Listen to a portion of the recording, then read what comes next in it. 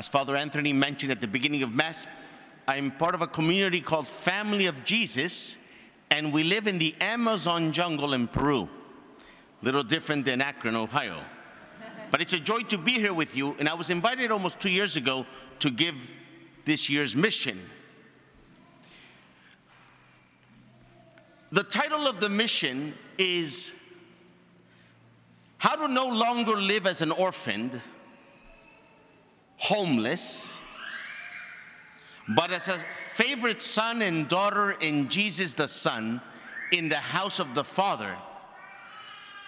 You know, God's ways are not our ways, as he says in Isaiah chapter 55, 8 and 9. I know a woman who almost died giving birth twice, and the doctors told her to have a tubal ligation. The doctor said to her, if you get pregnant, you will leave your husband a widower and your children orphaned. You must not get pregnant again. So she decided to have the operation. When they put the gas mask on, she heard the voice of Jesus in her heart. You must not do this. She took off the gas mask. I was conceived 4 months later. And so was my twin. He's also a priest. And we're both founders of a community. God said, so science says you can't have one, I'll send two.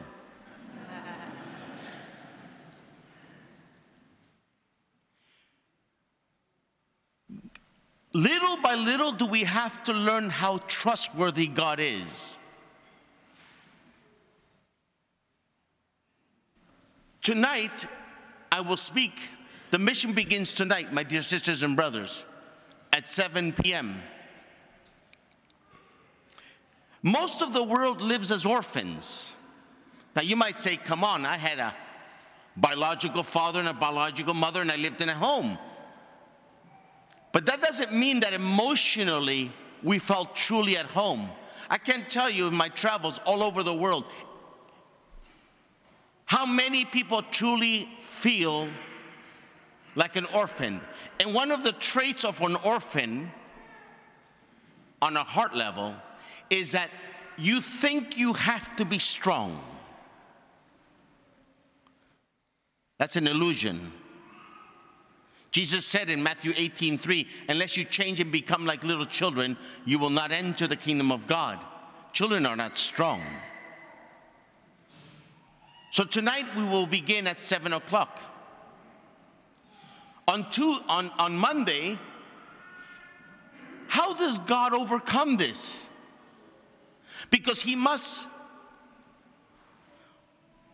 not strengthen us to overcome this wound of being emotionally an orphan and feeling homeless.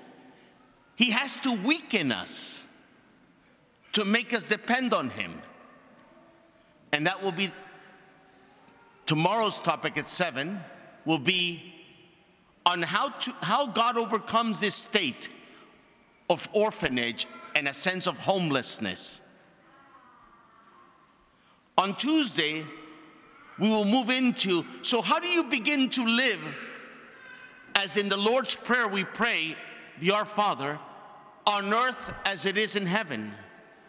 Because it is the will of God that you and I begin to taste on earth, in your very skin, a taste of heaven now. Not after you die, now. And that's what's called living at the glorious freedom of the sons of God, as Paul calls it in Romans 8:21. And what does that even feel like?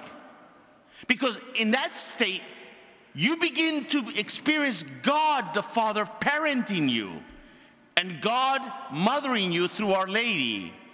So heaven begins to parent you. And then eventually he introduces you to the extended family, the angels and saints. For example, the saints chose you. We don't choose the saints. And how does God begin to open up heaven? So literally you begin to experience on earth as it is in heaven. And Wednesday, I will celebrate a Mass for healing the family. I want to recommend that on tonight, Sunday night, and Monday, that little children not come, only because I'll be talking about adult sins. Because those that have these wounds, a sense of orphanage, fall into a lot of sins of the flesh. And how can God deal with that? So my humble recommendation to protect the innocence of children tonight and tomorrow night.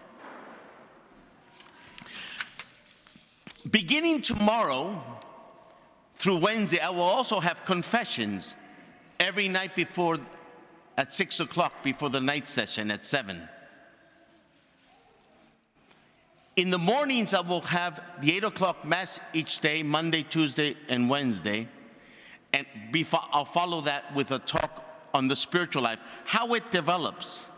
How do you know if you're really moving in the right direction, preparing well for heaven? There's ways you can know. And I'll use bits and pieces of Teresa of Avila and John of the Cross for that.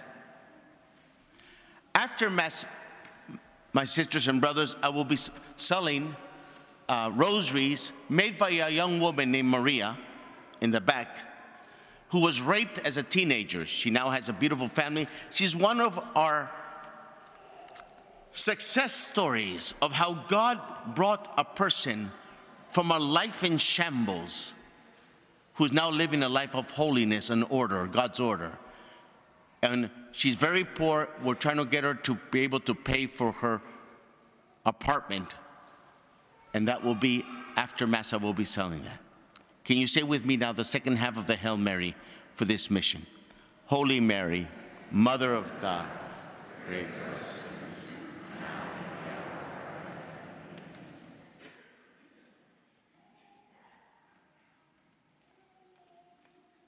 I forgot to mention, this isn't like an encore, but the devil hates our ministry. In 2003,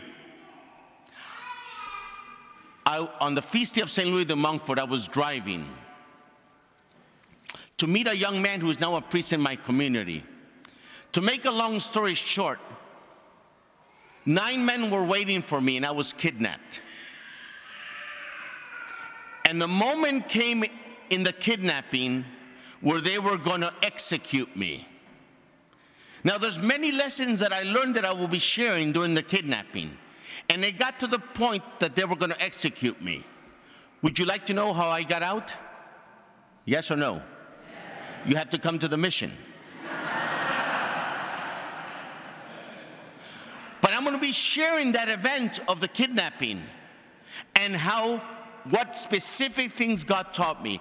And it's very much related to what the name of God, I am, in the first reading. The rabbis translated I am to mean I am here for you. And it is in that kidnapping that God began to give me a peak perspective, because I had a mystical experience with the Trinity in the kidnapping, and how well He parents, and how much He is on our side, especially when we're suffering. So that also will be discussed. Thank you.